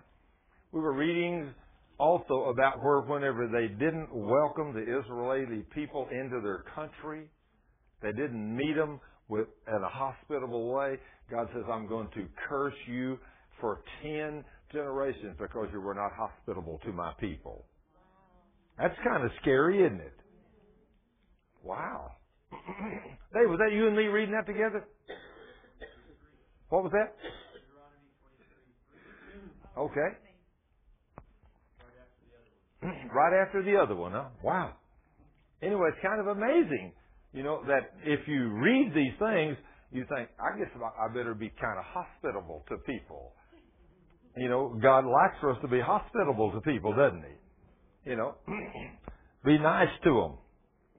Then he says, this letter is from John to the 7 churches in the province of Asia. Grace and peace from the one who is, who always was, and who is still to come, from the 7-fold spirits before His throne, and from Jesus Christ, who is the faithful witness to these things, the first to rise from the dead, and the commander of all the rulers of the world. Who is He? He's King of kings and Lord of lords and God of gods. And what is it that lacks being under Him? Nothing except one thing, the Father. He is above everything else. He has been given power and dominion because of what He done here 2,000 years ago. The King now is commander-in-chief of everything in every world, visible and invisible. Satan is totally defeated. Satan has to obey Him completely. Satan can't take a breath without His okay. Jesus Christ is in control. So who do you need to make happy? Jesus Christ. You make Jesus happy, you're in good shape. You have nothing to fear if you make the King happy. Then it says, all praise. Now this is something that we all need to do. I thought about Ty the other day whenever our sister back here was healed of that cancer. That night he lost it. Him being a doctor, he know what it is to get rid of cancer. He's running up and down, jumping up and down on the stage, telling you people, stand up and praise the King. He was excited. But see, that's what the King tells us to do, isn't it, Ty? Praise Him. And when we see Him do something like it, we get a sister healed of cancer. And of course, you know, I think about how he said that, and then before the night was over, if you didn't stay that night and you didn't see her preach to us up and down these hallways, oh my goodness. Susan, was that good or was that good? I know, but she sat right back there. I know she's here. It was good that night. Man, she was on fire, jumping up and down, praising the King. I mean, but you know, if you get healed of cancer, praise God. That's something to jump up and down and praise Him about, isn't it, sister? I mean, praise the Lord. She was some kind of happy, running up and down, praising the King. I mean, I got tickled at her being. She's preaching to us. I mean, she's she's moving. She's got putting action to that preaching. We had a great night out here. I don't even know how late we stayed that night. We stayed alone. Ain't nobody go home with that, could there? We had a great time. She was. I told her, I said, man, hold it. I need to go to the camera. We didn't run this whole tape. She was so good. Praise the King. All praise to Him. That's what we're supposed to do. All praise to Him who loves us and has freed us from our sins by shedding His blood for us. Man, that is something to praise Him for. He has made us His kingdom and His priest. Now see, He's made us a nation of kings and priests. Isn't that awesome? We don't think about ourselves as a nation of kings and priests. We think about ourselves as human beings. We need to start seeing ourselves like God sees us. We're kings and priests. You girls are princesses or queens. Some of you young girls might say, well, I'm a little princess. But some of you older ladies might say, well, I'm the queen. You know, the queen has more authority and power anyway than a princess, you know. He rules forever and ever. Amen. Look, He comes with the clouds of heaven, and everyone will see Him. Oh, when He comes in the clouds, He's not going to appear up in New York or in Dallas and say, hey, folks, I'm Jesus. If He does, you need to laugh at Him, right? So we got this guy, I forget now what his name is, but I'm Jesus. I thought, you know, the people that he is just blinding their minds, and He's teaching them a lie. You know, to think of the people He's moving upon that they don't have a clue what's going on. They haven't read the Bible. They're just listening to what He says. And, hey, I'm Jesus, folks. No more sin. I paid the price for your sin, so you don't have to worry about sin no more. You can just do anything you want to do. No big deal. This guy's got 1 million followers already. And he said our ministry is just growing by leaps and bounds every day. Isn't that amazing? It's wonderful. You know, you got God right here on earth. And He tells you don't have to worry about it. You can just do anything. You can just, and He had always, in every one of these videos I saw, He had 2 or 3, and He didn't have just, you know, these normal little Spanish girls. He had them super beautiful, fantastic, triple diamond built women. You know, I mean, you don't have just anybody following Him around. Isn't that something? That sounds just like the devil, doesn't it? Sure. But he's leading people astray. But the King says, when He comes back, how many is going to see Him? Everybody's going to see Him. He's coming in the clouds in glory with His angels. We won't have to be concerned about the King's coming. We'll know it's the King. Even those who pierced Him will see Him. And all the nations of the earth will weep because of Him. Yes. Amen. They'll know they're in trouble. When the King comes back, they'll know He's God. That's just like the other day, I don't know, have any of you, I guess we still got those DVDs back there, 3 Smooth Stones? Have any of you all seen those? Have you watched it? What'd you think about it? You gotta watch it. It's awesome, isn't it? It is. Now see, if you haven't watched the video, the DVD on 3 Smooth Stones, one of those men, I mean, when you say when Jesus comes, you won't know who He is? One of those guys on that had killed, he was a Muslim terrorist. All three of them were Muslim terrorists. But now they're all three Christians. But one of those guys, he said, I had killed over 200 people working for Allah. And then he got in a truck wreck and couldn't get healed. And some Christians did some nice things for him. He couldn't believe what these Christians did for him. He thought they were supposed to kill him. He was begging and pleading for Allah to heal him. And he said, I heard a voice. He said, why don't you call on the God of Abraham? He said, I thought the God of Abraham was Allah. So he said, okay, the God of Abraham, I got to have some help. Please help me. And he said, immediately a magnificent being stood right before me. And there was no doubt in my mind. I just knew who it was. And it was Jesus Christ. And he said, I am God. Now, was he the God of Abraham? Yeah. But see, if he'd have told him, call on Jesus Christ, he'd have said, no, I don't believe in you. But when he said, call on the God of Abraham, see, isn't God smart? He's so smart. Everybody's a pushover for the king. Everybody. But that guy, he said, when I said, okay, I got to ask him help, the God of Allah, of the God of Abraham, please help me. And he said, bam! Right in front of me stood this glorious being. And he said, I knew who it was. Nobody had to tell me. I knew that was Jesus Christ, the King of Kings. And said, he reached over and touched me and said, now be healed. And he said, I was instantly from the top of my head to the bottom of my feet healed. He said, let me tell you, from that day to this, I'm no longer a Muslim terrorist. I'm a Christian. And that video that you'll see called Three Smooth Stones, it's got the testimony of the other two Muslims too. That's been aired all over the Middle East. All over the Middle East on satellite. 2/3 of the world had the ability to watch that video. And of course, you know that God has, there's a lot of Muslim people that he wants to be saved, that all of a sudden they're compelled to go to the television set and turn it on, and there's this Muslim, there's my brother. I know this guy. And he sits there and tells them what happened to him and how he got saved. Now they either hear their brother and they decide that maybe what he said is true and they come under conviction and get saved, or they say, we're going to kill him. And of course, that's what a lot of them try to do. They're trying to kill him. So when a Muslim does what these three guys are doing and then allow it to be aired in the Middle East, I'm telling you, they got to be under the protection of God or they ain't going to last long. Somebody will kill them. Them Muslims, that's what they come to do, is kill you.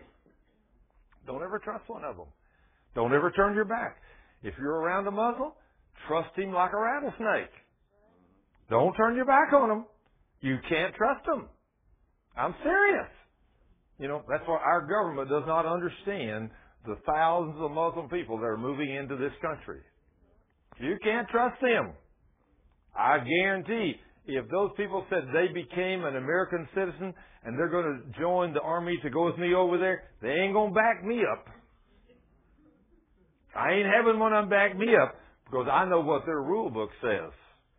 Their rule book says they can only pledge allegiance to their God and to their country, and they are to kill to kill Christians and Jews. And so you don't never trust one of them. Never. Under no conditions. No. You just don't. Somebody says, that's not very loving and kind. Well, let me tell you, I'm smart. I've lived a while. And you don't get to be old by being dumb.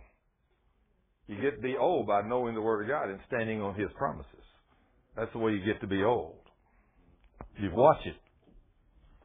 Then he says here, He comes with the clouds, and everyone will see Him, even those who pierced Him, and all the nations of the earth will weep because of Him. Yes, amen. I am the Alpha and the Omega, the beginning and the end, says the Lord God. I'm the one who is, who always was, and who is still to come, the Almighty One. You begin to get the idea that He's God in this picture, right? Has He always been? Says He has. He was before the foundations of the world. He's always been. He's always been God. He always will be God. Now, he did come in the form of a man only 2,000 years ago, but he has always existed. We see him in the Old Covenant, in the Old Testament, thousands of years before he came as Christ. Then he says, the vision of the Son of Man. I am John, your brother. In Jesus, we are partners in suffering and in the kingdom and in patient endurance. I was exiled to the island of Patmos for preaching the Word of God and speaking about Jesus. I'm going to tell you what today. We have been so blessed in this country. The church today, I hate to say this about us, but we really are a bunch of wimps. You know that? You know, you all have to agree with me. We haven't suffered any, and I'm grateful. Gina and I was talking about this earlier tonight. I don't like suffering and pain. Do you? Susan, you don't like it no more than I do you?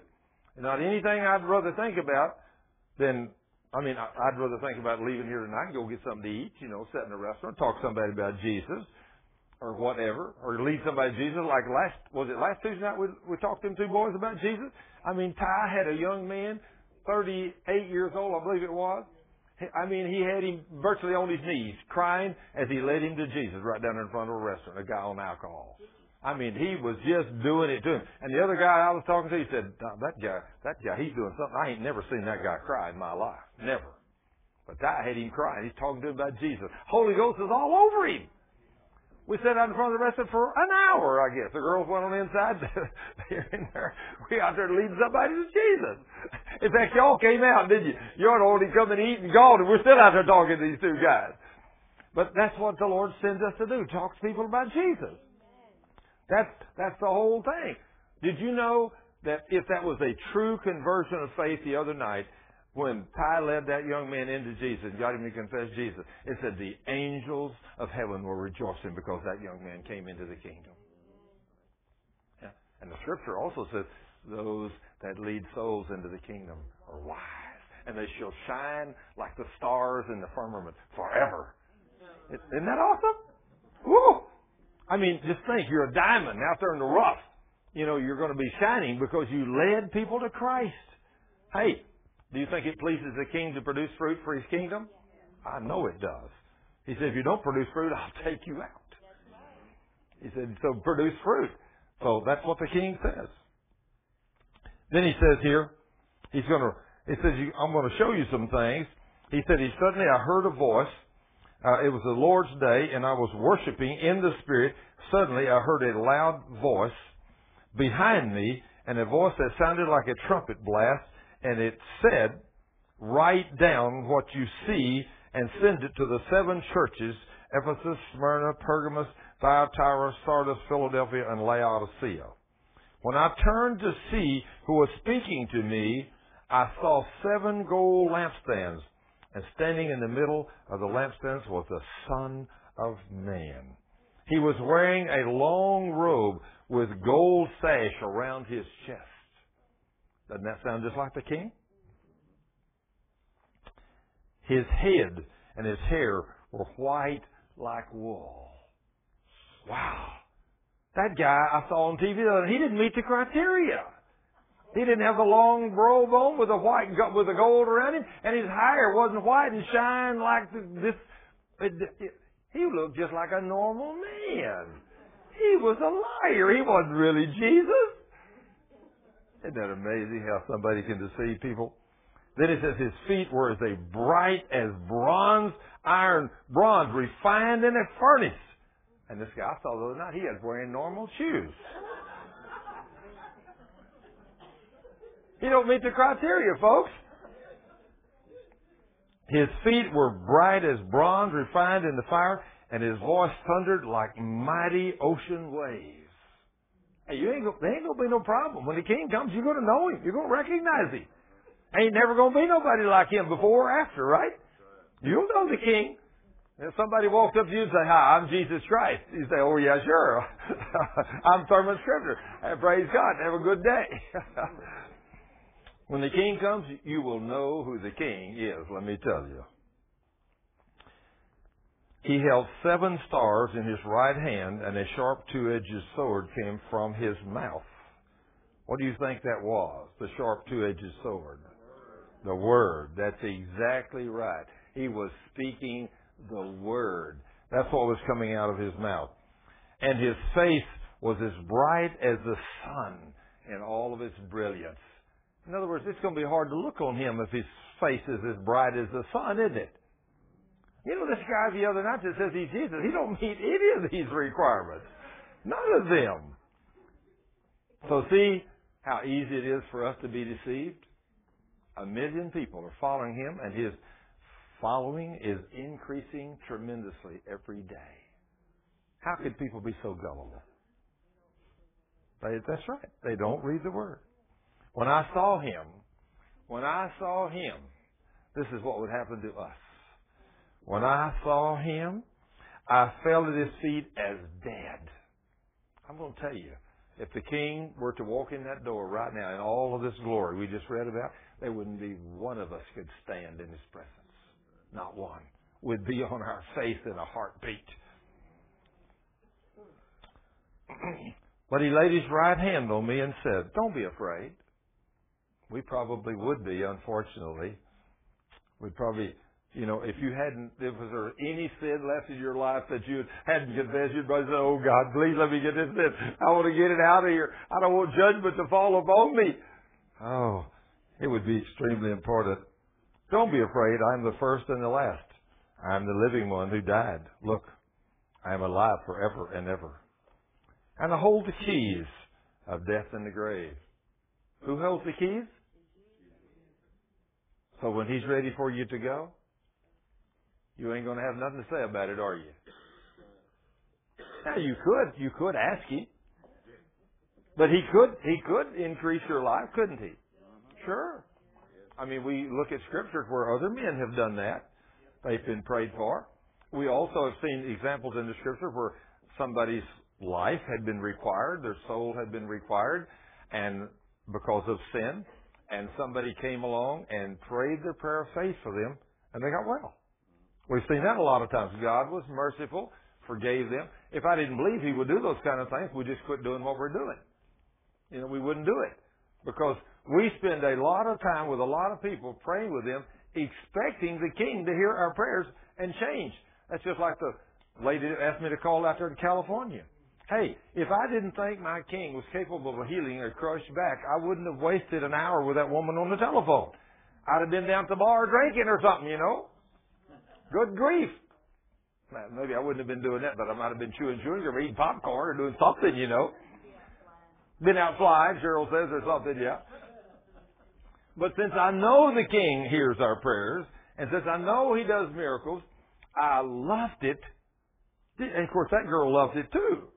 If you were laying in the hospital in California, you had a crushed, broken back, and a horse that fell on you, and they said you might not even live, and some crazy guy from Dallas that was down in Louisiana called you and spent an hour on the phone with you, building your faith, telling you what God would do, and then prayed the prayer of faith for you and said, "Okay, now you're healed. I guarantee it. Get out of that bed." Are you going to have the faith to move and get out of that bed? Some do, some don't. But she did. And she was instantly, totally, completely healed, just like Dr. Gary Young. I'm telling you, Keith, don't we serve an awesome, mighty God? And of course, since that was such a little insignificant miracle that happened 3 or 4 years ago, I'd completely forgot it. I was with you when that happened. Oh, you were with me down there when that happened? Okay, I had forgot. Had you thought about it lately? No. Isn't it amazing when 2 people sees God do an awesome miracle like that, and within 6 months or so, we just forget it? Isn't that awesome? Can't keep up. Isn't it wonderful to have a God that does those kind of miracles for you? I love serving the King. I love seeing God do that. Lord, thank you for all these miracles you do all the time. Lord, I praise you and worship you and thank you. Woo! Then he says, here he says, write down what you have seen, both the things that are now happening and the things that will happen later. This is the meaning of the 7 stars you saw in my right hand and the 7 gold lampstands. The 7 stars are the angels of the seven churches, and the seven lampstands are the seven churches. So we got angels for these churches. Now I realize the word angel means messenger. I've heard a lot of people say, well, that's the pastor of those churches. I don't agree with that. I think it's an angel that's assigned to the church. Now, I may be wrong. Now I have the right for my own interpretation, and you have your right. If you want to believe different than me, that's okay, because I may not be right 100% of the time. But since it says there that these were the angels of the seven churches and the seven lampstands of the seven churches, I believe that he's talking about seven specific churches, and I believe he's talking about an angel that's assigned to that church.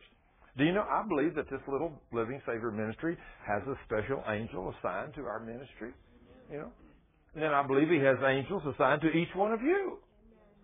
I believe I have angels assigned to me because the Scripture says so. Isn't it comforting to know that God has given His angels charge over you to go with you everywhere you go? It certainly is me. I love it. Whenever I think about, hey, my angels are sent there. In fact, I think about one time,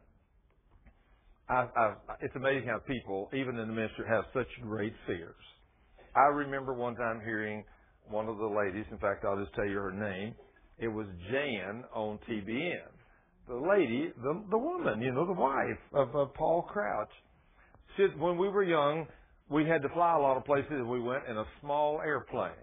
She said, I was afraid to get in a light airplane. If it wasn't a big jet or something, I just was in fear thinking about getting in that little plane. And she said back in those days, we had to travel in one quite a bit because TBN was a little bitty organization. And she said, I had prayed. I said, God, Lord, I hate to go in this airplane. What if this thing were to crash?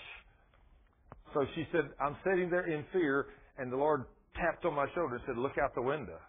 And she said, when I did, my angel was sitting on the wingtip. I saw him. He looked at me and said, hi. She said, after that, I was never afraid to fly in a light airplane again. Because I knew that angel was there. He could have picked it up with his hand. There ain't no way. In fact, let me tell you, until God's through with you on this earth, if you're walking in obedience to His Word, there ain't nothing can take you out. Who has the keys to death? He does. And until He's through with you, there ain't nothing can touch you.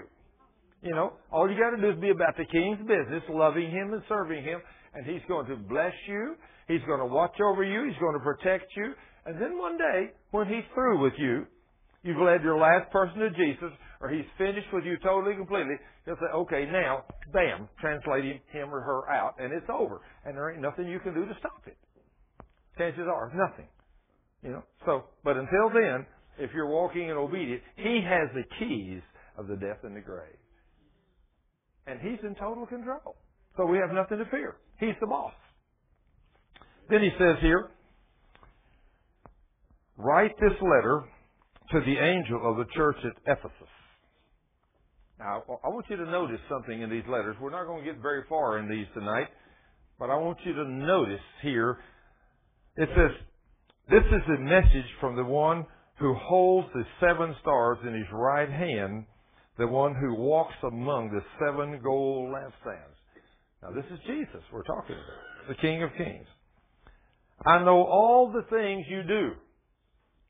Do you think He really does that? You think He knows even your thoughts? Everything else? Absolutely. I know all the things you do. I have seen your hard work and your patient endurance. So He's watching. Every individual He watches in everything we do. I know you don't tolerate evil people. Now, He knows that. He knows exactly. And He says,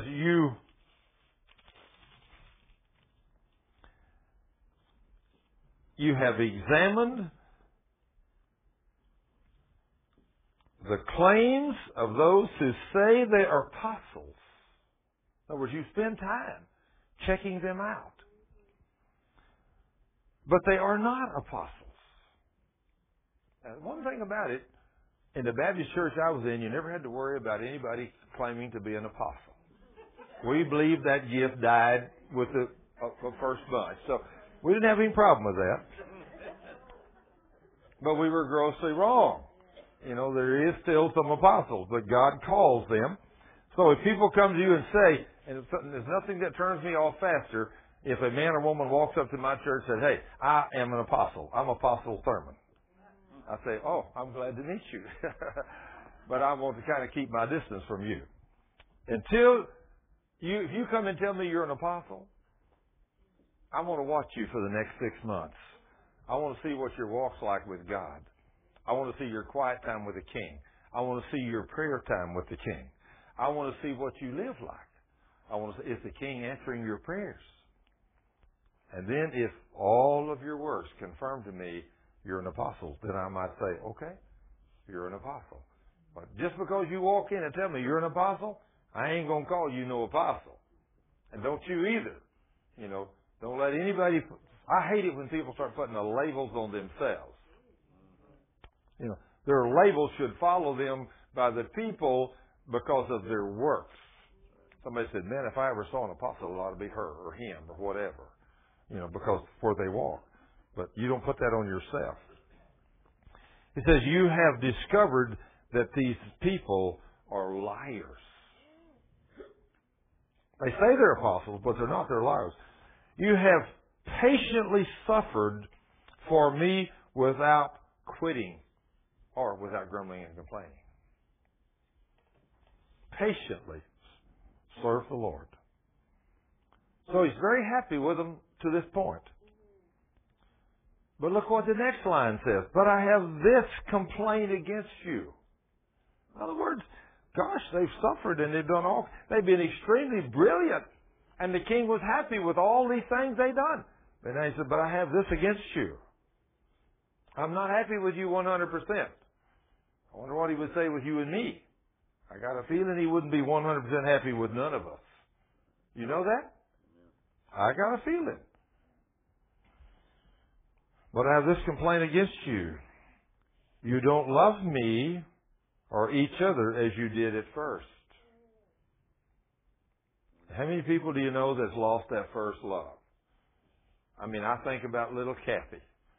When little Kathy got saved, I mean, we were very fortunate. We got this poor little girl saved and filled with the Holy Ghost almost all in the same day. Well, I mean, since I was a Baptist deacon and a Sunday school teacher, and I got her saved and filled with the Holy Ghost, and she's speaking in tongues, when she come to my Baptist church, everybody was going to be like her. And boy, what a rude awakening. I mean, she'd walk up to some of those ladies there. Let me tell you what happened to me. Thurman told me about Jesus. I got saved and I'm filled with the Holy Ghost. Let me talk to you in tongues. And I never forget some of those little Baptist ladies that put their arm around her, pat her on the shoulder and say, Kathy, you're going to be okay after a while. It's going to pass. They tried everything to cool or quench her spirit. I mean, she was just walking down the halls bubbly. But a few years later, has she lost that, Sharon? She's more so now than she ever was, right? She ain't lost her first love. I mean, that little gal's on fire for Jesus, isn't she, Ty? I mean, she loves the Lord. I mean, when I come in, it don't matter what time I come in. Of course, this morning I went through there way earlier than anybody else. I was through the ministry center at 6:30 this morning. But when I got back, it's 10 o'clock or 10:30. I mean, the first thing she wants to do, I got this praise report. You got to hear this. Oh, praise God. She's just on fire. And you know, she just can't be still when she's telling you these praise reports. Thurman, listen to this. And she just got her hands up in there praising the King. I said, Lord, forgive me for not having that much fire. You know, I need to be just like Kathy. I do go through the ministries there all the time. Praise the Lord. Thank you, Jesus. Worshiping and praising the King. I try to do that a whole lot because He tells us to worship and praise Him. You know, and if there's anybody out there that's happy with what the King does with our ministry, it's me. I mean, all the people that call in and all the prayer requests we have and all the miracles we get back. And Kathy's constantly telling me, and Cheryl too, she's telling me and Cheryl about all the things. In fact, Cheryl the other day, she wanted to do something nice for little Caitlin, Kathy's little daughter. She heard her say she'd love to have some of these little skates with wheels on them, you know. Skate shoes.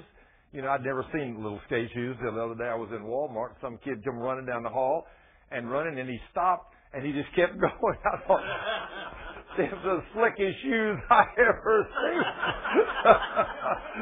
I didn't realize they had little bitty rollers on the bottom of them. And I thought, wow. But she'd already seen some of those. She wanted them. She had told Cheryl about it, or she heard it or something. So Cheryl goes on eBay and she finds a couple that's selling a pair of those.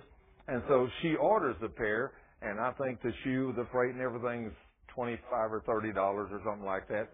And so I don't know how it happened, but Cheryl wrote to people and told them something about, she wanted these for we had a ministry, and she wanted them for one of the little single mothers there that had a little 9-year-old daughter. She so wanted those, and so she wanted to buy them for her.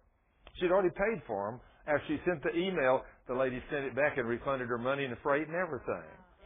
And she called her back and said, "What did you do this for? I want the shoes." And she said, "No problem." Said, "We have a ministry ourselves." And said, when you said that touched our heart. Now, see, that's the Holy Spirit. Yeah, her husband's in the seminary, yeah. They have a ministry because he's in the seminary. And they wanted to bless this little single mother with these skates. So we got them a couple of days later. And, of course, little Caitlin, she's out there trying to walk around with those things, trying to fall down and everything else, It's amazing what happens. The front part of them shoes are normal, but the back part's got a roller under them. And you talk about when you tilt it up like this, whoop, you can go sliding all over the place. So, but I said, it won't be many days. She'll be just like that boy was in Walmart. That he comes running down the hallway like this, and it does this. Just keeps. I thought, wow. I thought the floor was slick. I thought, this kid's sliding. He wasn't sliding, he's rolling. You never know today, do you? They come up with all kinds of toys. So you never know what's going to happen. But just look here. The king says, "But I have this complaint against you. You don't love me or each other as you did at first." Now, can you imagine the audacity of the king telling us we don't love him enough? Do you think there's anybody in the church today that don't love him as much as they did when they first got saved? Yeah, lots of people. In fact, let me ask you this question. For those of you that are married in here, if you've been married 20 years or 30 years, are you still telling your mate you love them as much as you did the first year? No. See, we don't, do we? No. Susan was the first one to jump out of there. She's the first one to commit her sin. You need to go home tonight and tell that husband you love him. Grab him by the neck and pull him up and love him. When I go home, if I did that, I'd probably end up against the wall because he's in bed asleep. Oh. Well, when he's not in bed asleep, you need to go pull yourself right up to him, hug him, and look him right in the eye and say, "Honey, I just want to tell you how much I love you." It'll do good things for him. It'll do good things for him. And if everybody, does it do good things for you when your mate tells you they love you? Sure it does. But we all need to, "I love you, honey." I do. I better not talk about that, not say that. Because I knew she's listening. Oh, goodness. In fact, I've had so little time with her today. I've been gone working, busy and flying and doing everything, working on people's cars and studying the Word and everything else. And I hadn't hardly had time to even tell her hi today. Today has been a very busy day for me. But you have not loved me or each other as you did at first. Look how far you have fallen from your first love. You think it pleases the king when we fall out of love with him? I know it doesn't, because he just told us here it doesn't. Turn back to me again and work as you did at first. If you don't, if you don't, I will come and remove your lampstand from its place among the churches. Somebody said, Jesus wouldn't do that to us. He said he will. Didn't he? If you don't love him and you don't start loving each other, he says, I command you to love each other. But I command you to love me first, he said. Is that what he said? You're to have no other gods or nothing before me. You are to put me first in your life. I am to be number one. You say, but my wife is number one. He said, no. Your wife's down the totem pole somewhere. I'm number one. You don't put me number one, you're going to have trouble between you and your wife. I'm going to see to it. You put her, in fact, I'll tell you something that I've said on a couple of tapes. Probably very few people have picked up on it. But I got a lady healed about 12 years ago, of breast cancer, terminal breast cancer. She was instantly healed. She was going to die that week, within a few days. I went and spent hours with them and got her healed. And about 5 years later, with no problems whatsoever, her husband, somebody said something about, wasn't it wonderful what God did for your wife in healing her? He said, well, it wasn't all God. He said, I'm in the health food business, and it's the health foods I fed her that did it. I hate to say this, but in a matter of days, that wife was dead. Isn't that amazing? That you go get her healed, give God the glory, and then one day you try to take part of it. And he said, okay, if you want to think you did that and I didn't do it, I'll withdraw or I'll pull my healing power, and we'll see what you can do. And his wife, which he idolized, a very beautiful woman too. I mean, she was a beautiful woman. When I saw her the first time, she weighed about 80 pounds. But when I saw her the last time, she weighed about 125 pounds. And I mean, she was for a 53 or 4 or 5-year-old woman, she was what you would consider a model. She was beautiful. Everything in her body. And her husband idolized her. He loved her more than he did God. And he said he had a part of the impact on her getting well instead of God. And so God just withdrew his healing power. And she was dead in a matter of days. Look what he says. Turn back to me again and work as you did at first. Love me. Put me first. And then love your neighbor as yourself. If you do not, I will come and remove your lampstand from its place among the churches. But there is this about you that is good. You hate the deeds of the immoral Nicolaitans, just as I do. Do you think God hates immorality? I know he does. He ain't never changed, has he? He might have died on the cross for sin, but this is in the book of Revelation, the last book in the Bible. He still don't like sexual immorality. He just don't like it. That's all there is to it. Anyone who is willing to hear should listen to the Spirit and understand what the Spirit is saying to the churches. Everyone who is victorious will eat from the tree of life in the paradise of God. You want to be victorious? Just think. He made you a promise. If you don't return and put him number one, if you've left your first love, he's going to remove you. That's awful, isn't it? But do you have to be removed? No. He just said if you don't do it. But if you do it, put him first, hey, then you can live a long time, right? Yes, sir. And your church can be great. Father, in the name of Jesus, Lord, we praise you and thank you for this beautiful day. You have made a beautiful day, Lord, but Lord, every day is beautiful. Some are just more precious than others to us because we enjoy things. Some people like to go to the mountains where it's cold, snow, ski. Others like it sun shining clear. Others like it rain, spring. But Lord, you made them all for all of us. And we praise you and thank you for all of them. And Lord, we do love you. We love our brothers. And Lord, we're going to try to walk in a greater love.